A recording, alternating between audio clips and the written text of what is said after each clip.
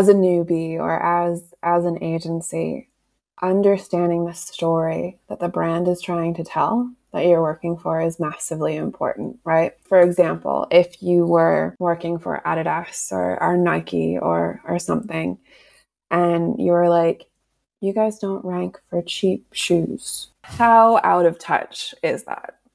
Like, that's an extreme example, but those kind of things happen all the time. There are avenues that you don't chase down as a brand or as a company because they don't line up with the story that you're telling. And as an agency partnering or a consultant or a freelancer, understanding that story before you give your recommendations, before you create your strategy is critical. Hello, everyone, and welcome to Dreading Sundays. I'm your host, Daniel K. Chung, and in this episode, number 21, I have the amazing Amanda King dialing in from a very nearby suburb of mine, Darlinghurst.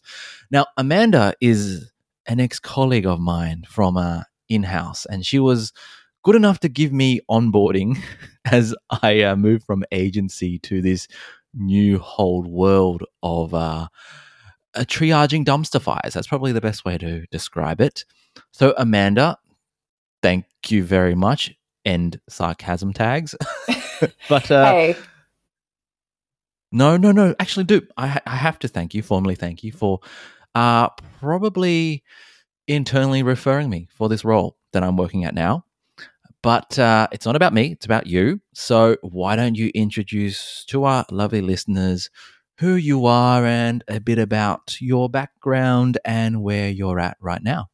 Sure. So I am Amanda. It always makes me feel old when I say I've been doing SEO and digital marketing since 2010, but it's the sad and amazing truth that I have been in the industry that long. At the moment, as Daniel mentioned, I was in-house for 3 years. I've been going through agency, startup, in-house, and now I am a consultant.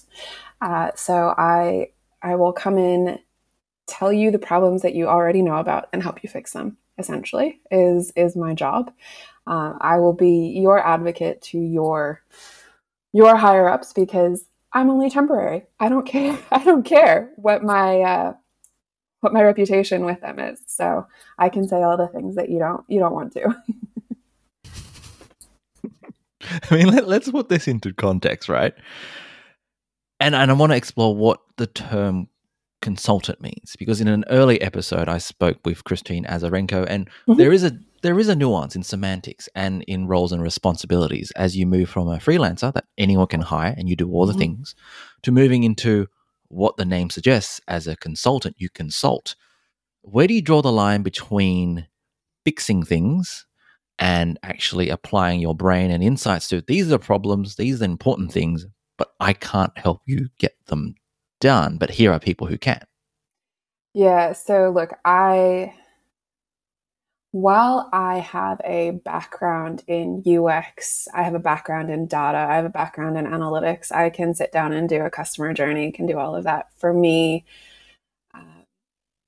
that is not my specialty, right? So I can advise, I can include it in my strategy and just be like, hey, this is important. And generally, for me, the way that I approach it is, if as a consultant you want me to sit down and update all of your meta titles, I can, but is that necessarily the right use of my time and my brain? So the way that I tend to approach consultancies is I want to teach you how to fish. I essentially, to a certain extent, want to make myself redundant.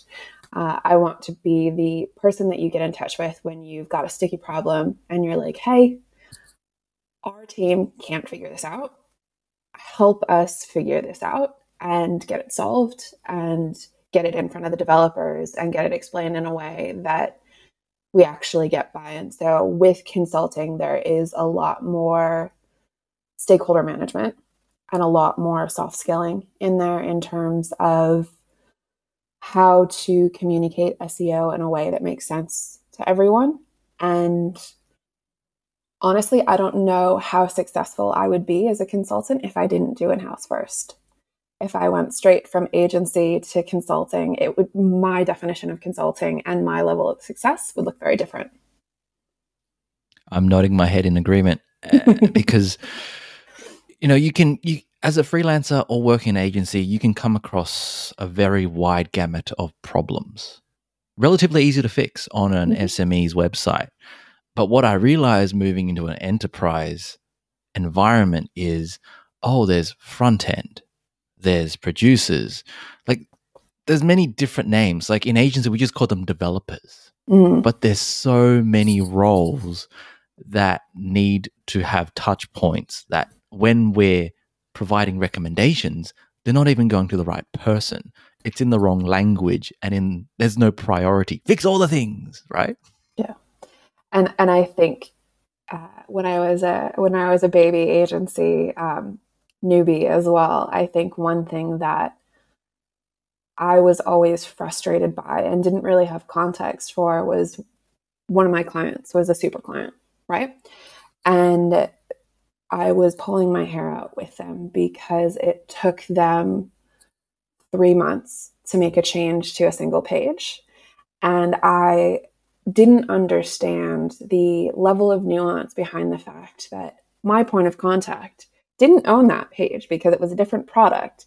So they had to have that conversation with that product owner, and then they had to probably take the concept through that go to market, through legal, that there's a whole level of processes behind that. So I think from an agency perspective, the earlier in an engagement that you can learn basically the approval process that things have to go through and at what point budgets will start raising eyebrows really will help get your foot in the door, and basically anything that you can do to make your point of contact's life easier will will make your engagement so much better. That was a really, really good point. Actually, a Mm. series of good points. The one that raised my eyebrows was when you mentioned budgets that would raise someone else's eyebrows. Could you elaborate what that means? So, for example, at certain so at our current place of or at your current place of employment, at my former place of employment, um, when you get over a certain budget request, let's say $100,000, if you're requesting $100,000, you have to go through an entirely different process to get that budget approved. So rather than just having a chat with your wider team finance manager, you have to go in front of a board, you have to have a justification, you have to basically say, not only this is why I want the money, but this is the business impact. And not just this is the business impact, but this is the revenue that this is going to bring in. So there's a whole different level of nuance and consideration that's required. So if you know what those limits are and you're an agency and you can say, okay, we know your like big budget limit is, let's say, $50,000. Can we do this for 49? Can we do this for 40? Like, can we just like squeak in under that limit so that we don't have to take this through a budget process that could potentially take 6 months? Or can we take this through rather than at your kind of end of financial year budget setting? Is there another time that we can take this through? So, and that was one thing as well that I never quite understood or grasped agency side either, is your client may not have the budget to do it, and saying, oh, can you ask for it? It's not that simple, right? So you could ask for 10 grand in May and be completely declined because it's out of your cycle. But if you ask for it in June, which is, say, your financial cycle, and when you're presenting all of your budgets, doesn't bat an eyebrow because someone just asked for $1 million. So there's that whole context as well that I didn't appreciate when I was starting agency side. Yeah, and depending on what type of agency and that business model and the hierarchy, like even reflecting on my experience, I never got to see those numbers. Mm. And that's very hard to be able to help your stakeholder understand where things are at if you're not given that visibility. And that's kind of just agency life. Yeah. So it's challenging. And depending on your personality, for me, by the time I started SEO, I was in my 30s. So I didn't give a shit. Like, I had nothing to Mm. prove. I had made enough mistakes in my previous career as a business owner that I was very comfortable having very uncomfortable conversations. It was, I knew what the end goal was. It was A, to make myself look good, B, achieve goals, and C, hopefully achieve goals for the client. But, if you're new to agency, if you're new to the role, or if you're, let's be frank, I'm a male, so therefore I have a lot of privilege. And, I was at that life stage where I had no fucks given. But if you're anything but that, if you're from a minority group, if you're a female or identify as female, that it's a whole different paradigm, and that sucks. So that's why I love to explore how you've overcome those very apparent social barriers that put essentially a soft and hard ceiling on what you can ask for, even though they're the right things. Yeah, look, I'm similar to you, right? Part of the reason that I have come into consulting when I have is because I am very comfortably at a point where I give no fucks. And if someone is like, "Oh, you're too expensive. I can't work with you right now." I'm like, "Okay, talk to me again in a year." Like, I'm not willing to make compromises because someone may not necessarily see the value in it. Or if I make compromises, it'll be, okay, your budget is smaller, therefore what I'm delivering to you is smaller in this way. And this is how it'll affect the end product. And so, plus, I tend to disarm with a combination of smiles and very obvious sarcasm. Like self-deprecating sarcasm? You could call it that. But And no, the nervous laugh, yeah. I am also like, just generally, when I go into conversations, I'm not a hard seller, right? I'm about building relationships with people and relationships with companies. So I don't try and push solutions onto people. And if it doesn't work out, it doesn't work out. Like, it's business. It took me, I would say it probably took me less time than I expected to be able to build that wall between personal feedback and business feedback. But I would definitely say let's it get took, into that. What's the difference? What would be an example of personal feedback and business feedback?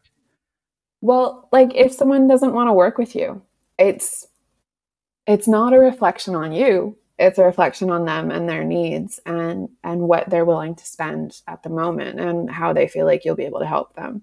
It's not them saying your business is shit. It is them saying this isn't what I need right now.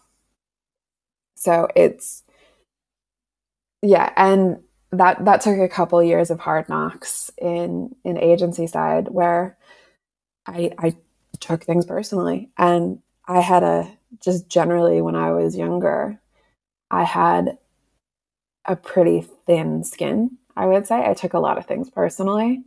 So as a bit of a defense mechanism, I learned to build those differentiations. So Yeah, that's very similar. I think everyone goes through that phase, and you need to figure out what you're comfortable with.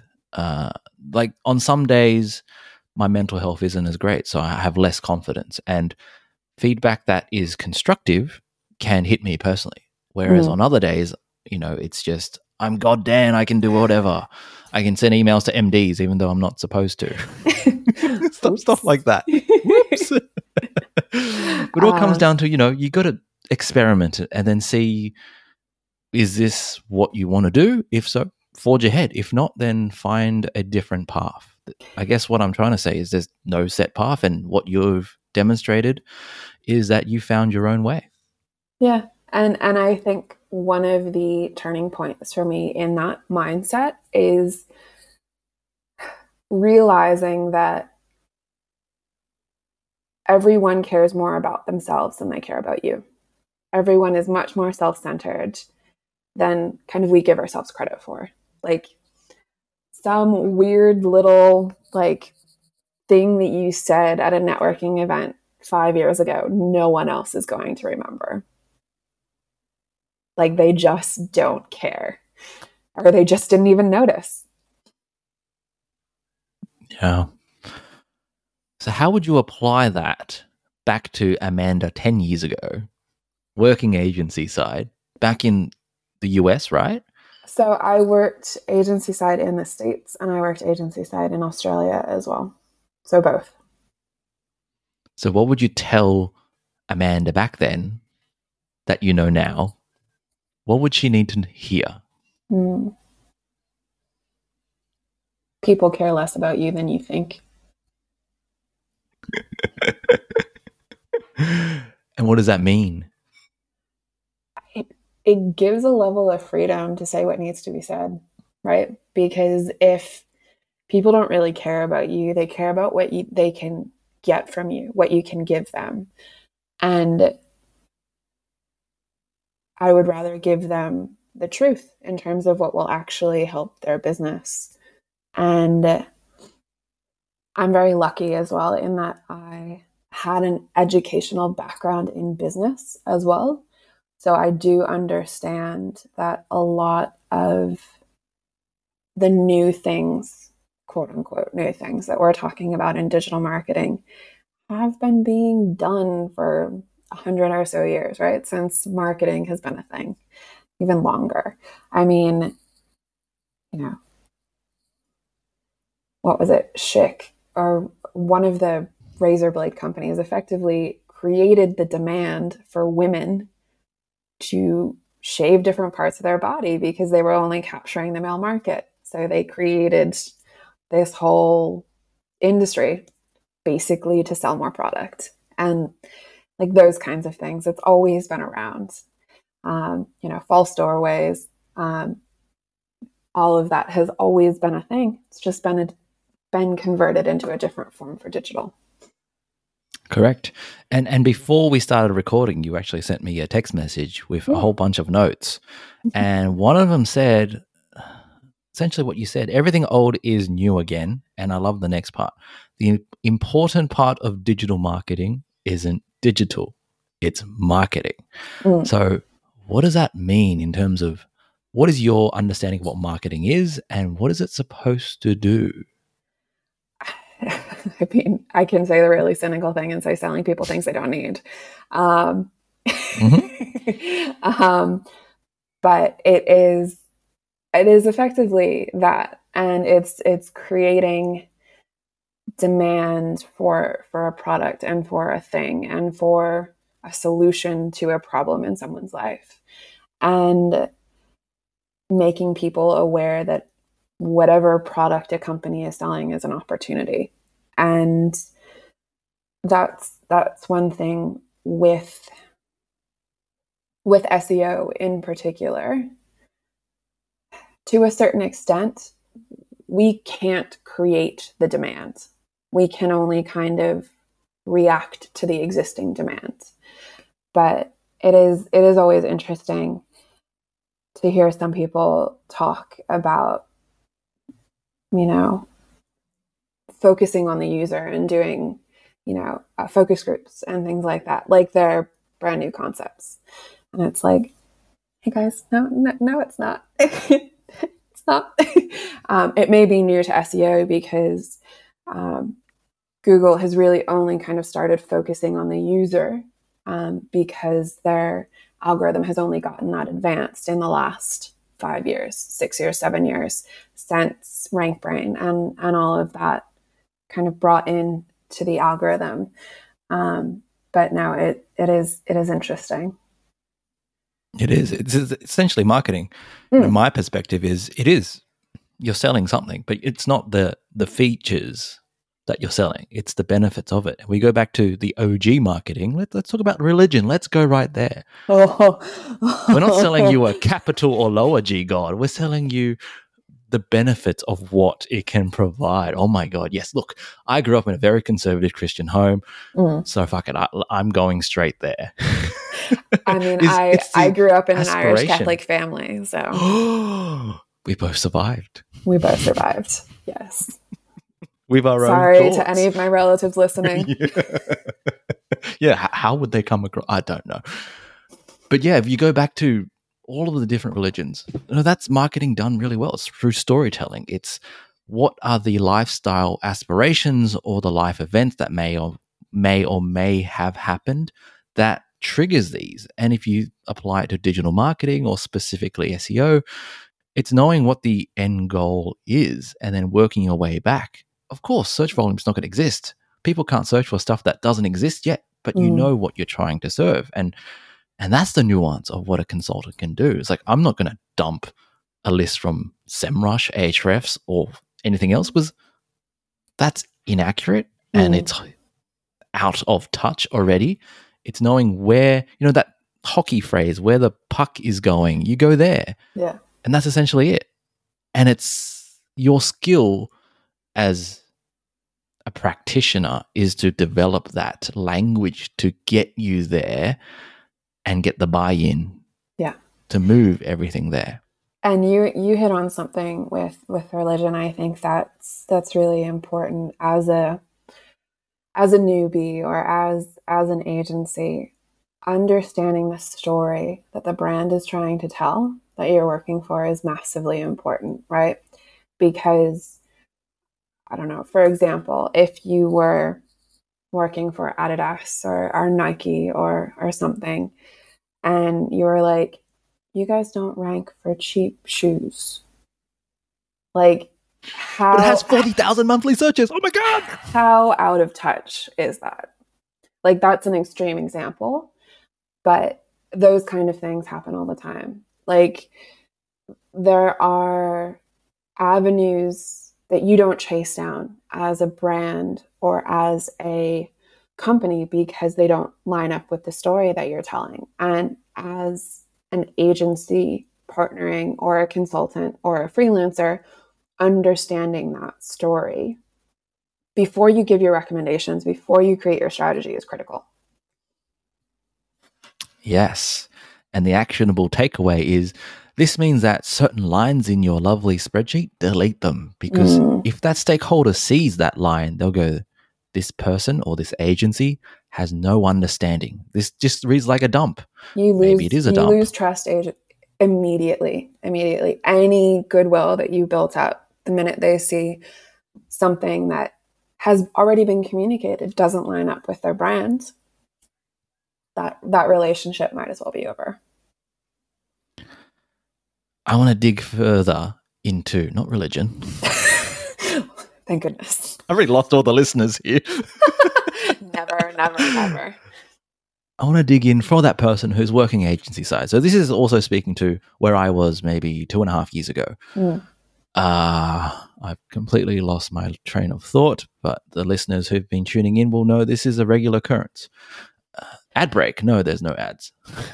So we were talking about knowing a story and where you were 2.5 years ago. Yes. So in an agency, if you're exec, junior, even SEO manager, as long as you're not the agency owner or account manager or the person who does the sales, you rarely have visibility of what happened in the sales process.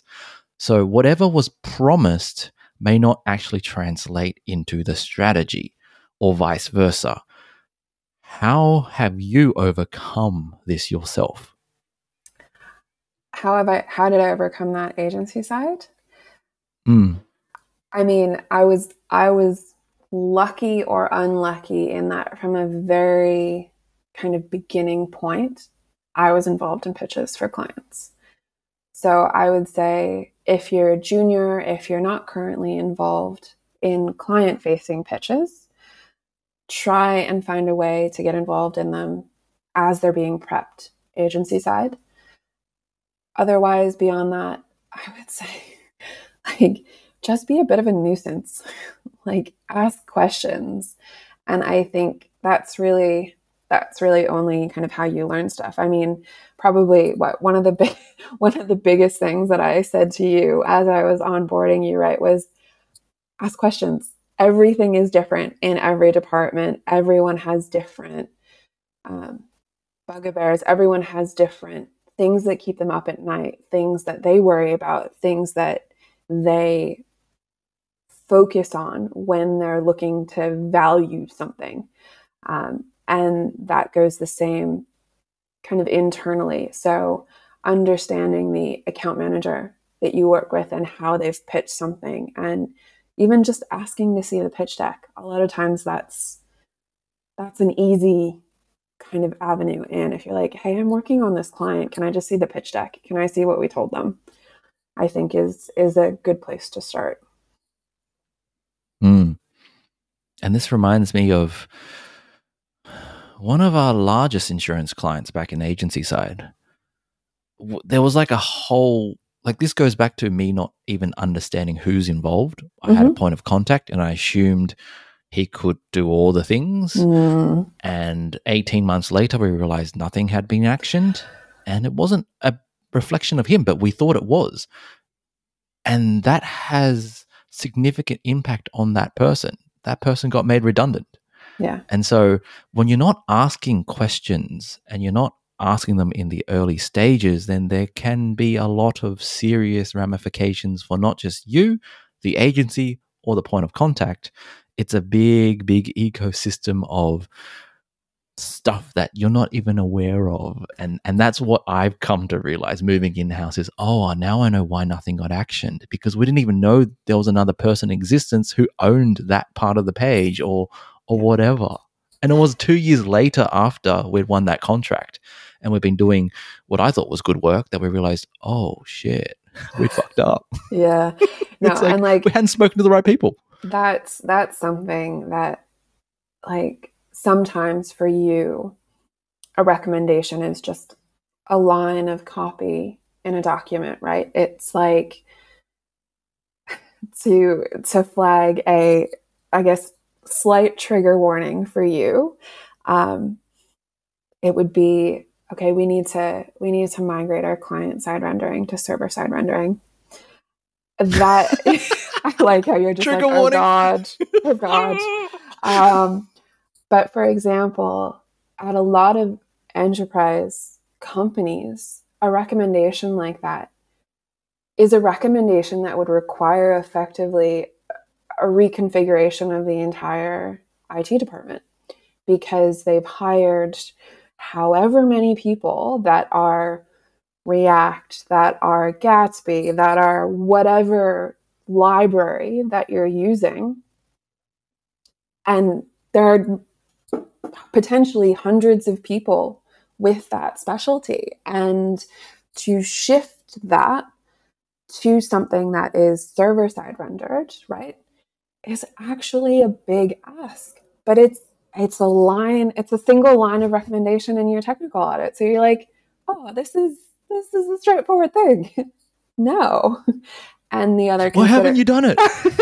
And the whole other thing as well is that sometimes when you're doing technical audits or those kind of foundational analyses, if you haven't had that exposure to in-house or worked with clients and had those close relationships with them for long enough, it's hard to recognize when your recommendations might actually have a hard cost to the business, which is in some instances a very different ask than a soft cost of, I need a week of this developer's time. It's like, this needs $20,000 to implement or something.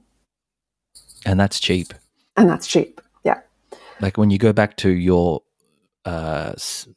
example, that company may have 5, 10, 12, 100 employees who are, experts in a specialty. That translates to millions of dollars. Yeah. And as you said, this one line, like best practice, it makes sense. Because Google says server side is better. Mm. They can handle the other side, but whatever. But that one simple recommendation is not even in the realm of possibility. No, not And without, that's you know, senior leadership getting involved or executive leadership getting involved and saying, yeah, we are okay to shift our entire server administration based on this single recommendation. and when you don't have someone who has that experience, Mm. then you won't understand why the stakeholder doesn't even mention it to his or her or theirs direct superiors or line manager, because it's going to open up a can of worms of why wasn't this done in the first place. There's a lot of politics. And again, from agency side, there is some politics in agency, but if you want to work with large clients, it's a whole different ball game that you need to get exposure to. Yeah. So for the vast majority of the clients that I work with and work for, if they are my primary point of contact and I'm not integrated into, say, kind of the C-suite level, I will straight up ask them, what can I do to make you look good? How can I help you? How can I make your life easier? Because a lot of times it's not a question they're ever asked. And it's a bit of a shock to the system to hear that asked so bluntly, because a lot of times people are so used to kind of the soft questions, the nice questions, or I'm just like, how can I help you look good? Like, how can I help you look baller to your boss? Basically. Because that is a retention. It gets further buy-in from the people who make the decisions. Mm. And that's kind of what I did back in the agency side. Was even for a smaller client, I'll just give them my mobile number, call me whenever. And I remember we had a psychologist client with 4 locations, so they were doing well. And she would call me, and I was her psychologist. I would just listen to what struggle she was going into life. Like, I knew my SEO, but we weren't even talking about it. That was similar to what you were saying. How can I make your life easy? And that's what she needed, even though it was an SEO. And for another very big financial institution in Australia, I was doing other stuff that was not in our remit for the stakeholder because he didn't have time. And since he has 40 hours to use up, let me be that help. And that's something that I think really helped him reinforce, hey, this agency, they've got my back, and therefore I'm going to push hard so that we keep them. And that's something that has worked really well for me. Again, I come from a place of privilege, but if this sounds like something that you can do, then give it a go. Like, what's the worst that could happen? I mean, a lot of things could possibly go wrong. Pick your battles. And again, you hit on something really important there about time. He didn't have time, right? I think that is something that I learned agency side, but it took a bit of time for me to learn. Even or perhaps especially our highest netting client, they were time poor all the time. And you are not their number one priority. Like, there are 5. Shock horror. I know, but that changes your frame of reference when you're working with them, right? So, mind you, it's never a great thing when a client goes quiet. Like, you always want to have some level of communication with your client, but it's a bit like a job search to a certain extent. You can't expect an immediate response. You can't even expect a response in a week. Like, you have to, as you go through the relationship and as you're building your client relationship, you have to get a gauge for, okay, if I send an email, they'll see it in a fortnight. If I give them a call, they'll call me back tomorrow. So, like, it's learning that cadence of communication and remembering that even if you are billing at your highest rate and this massive financial institution is your biggest client, you are not their number one priority. Yes. Hard lesson to learn. Hard lesson to learn. But I think digital marketing, agency side, and working as a consultant or a freelancer is an ongoing lesson to a certain extent in humility. And I think the industry generally is as well, because it changes so quickly. You can never assume that you're the smartest person in the room. You can never assume that you know everything. So I always approach conversations with stakeholders or individuals that are involved as subject matter experts from the client with a level of curiosity. So if a developer comes in guns blazing and is like, oh, I heard X, Y, and Z from Google, I'll follow that thread a bit and genuinely be curious rather than defensive and say, okay, how did you hear that? Where did you hear that? What makes you think that this is valuable? Because a lot of times when you pull those threads, you find that will end up being a future compromise and a future kind of meeting ground and solution in terms of, okay, you come from here, I come from here, and we meet somewhere in the middle. I love that, because that essentially it's life, and it, it folds over. No, that's not the right words. Again, I'm struggling here. It's okay. Maybe you need more caffeine. It flows on into how you conduct business, and that is really soft skills communication. It's compromising. It's being able to meet somewhere in the middle, even though you have your priorities, and because you're a subject matter expertise in your area, you know what needs to be done. Be able to accept the pushback and relay information that is important right now, as opposed to, here is everything you need to know. It's like, goes back to what you said about cadence of communication.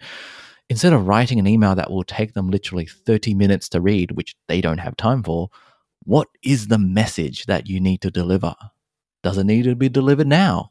If not, delay that. It's just like, JavaScript. Should you delay something or not? I don't even know how to do that, but I know that concept. Yeah.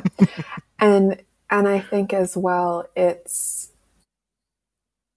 always an interesting balance when you're agency or freelance or consultant coming in, giving advice, because like you said, you have your priorities. It's also important to know and to ask the questions around, what are you working on right now? What people do you have available? So a good strategy isn't a list of tactics in priority from 1 to 25 million. It is a framework to say, okay, you have people that are free who are writers right now, therefore you should focus on these things. And this is the first thing of the content tactics that you should focus on because of these reasons. And the same with technical, and the same with everything else. It's a framework of how to approach the opportunities that you have based on the people that you have available. Well said. I would applaud you, but then the clapping would be too loud and deafen people. Oh, no. But I am... Air clapping. Air clapping. Awesome. Well, thank you so much for your time, Amanda. It's thank you for onboarding me at my current role, and thank you for sharing your insights of all 10 plus years. There's a lot of knowledge that you've shared, and depending on where you are as a listener, you are in your professional life, then some things will make sense to you right now. Some things may seem hell crazy, but when you get there, you're like, that's what Amanda meant, and things will click. And that's what this podcast hopes to achieve, is that when you're ready for it, you'll have some context as to how to think about what the next steps are. So thank you, Amanda. Thank you. It's been a pleasure. All right, folks. Thank you for tuning into another episode of, what is this podcast called? Dreading Sundays. Oh my God. My marketing is on point today. If this is your first time tuning in, don't worry, every other episode is pretty much like this. So please go back and listen from the very beginning, where I share tons of stories from a diverse range of people, not always just SEO, but somewhere in marketing and digital, so that hopefully you get the motivation and inspiration to help you take the next step in your career, if not today, whenever you are ready. So until the next episode, stay safe, stay curious, and please be kind to others.